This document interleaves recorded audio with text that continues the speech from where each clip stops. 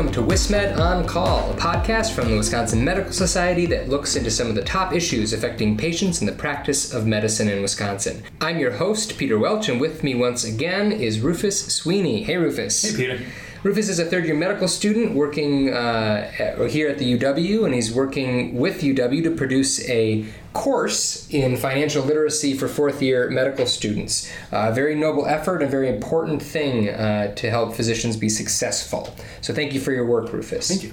Rufus is also working with us here at the Medical Society, along with the Medical Society Foundation and WisMed Assure, our insurance and financial services arm that offers all sorts of professional liability, life, and disability policies. They are a sponsor of this podcast, so do check them out at wismedassure.org. Today, we have our 8th podcast. Holy cow. And we are talking about creating an emergency fund. So we're going to jump right in. How do you define an emergency fund? What's the right amount to set? When should they make this emergency fund? And when do you tap into it? Lots of questions. Yeah, good. Okay, so first things first. Emergency fund is important because it's your own personal insurance.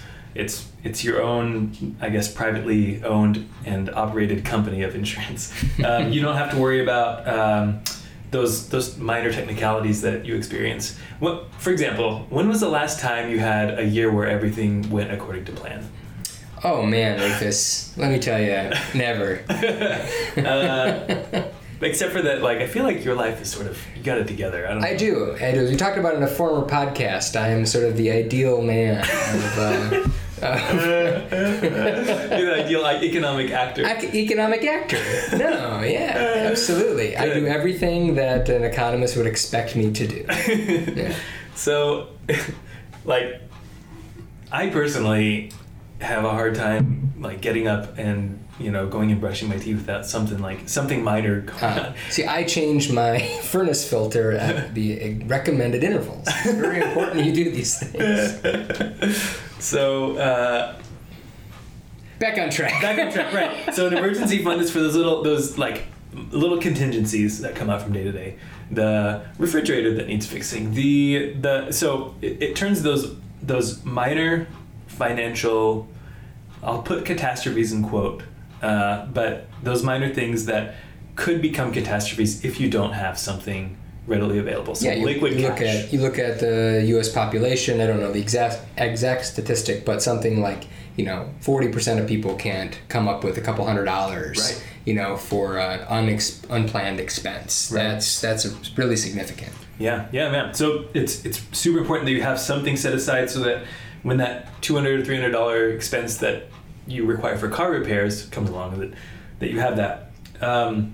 So the question is, how much do you need? Because, as a resident, you don't have a ton of extra capital to set aside. And it's hard to get to the point where you feel comfortable taking on those expenses as they come along. The general recommendation from the financial gurus, especially in the physician financial space, say that around 3 to 6 months of expenses is good.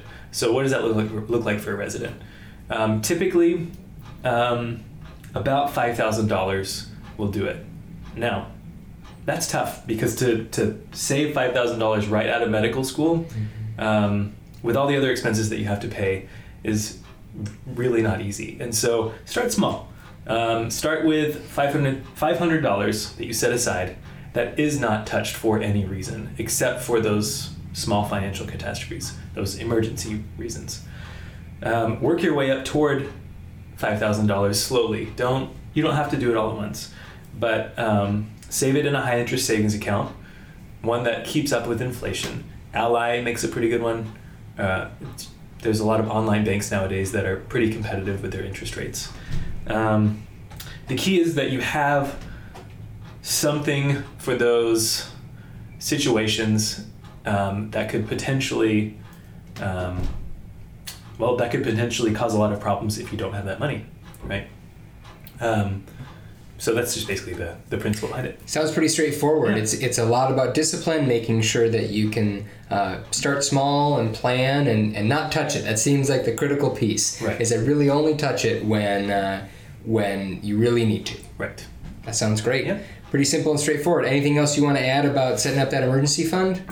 You always hear about the horror stories of people who were so grateful for an emergency fund. You don't know what you need it for until the situation arises. So just do it. That's a great piece of advice, Rufus. Thanks for this short but impactful podcast. We'll be back next time with a podcast about when insurance works best. Looking forward to that. Thank you, Rufus.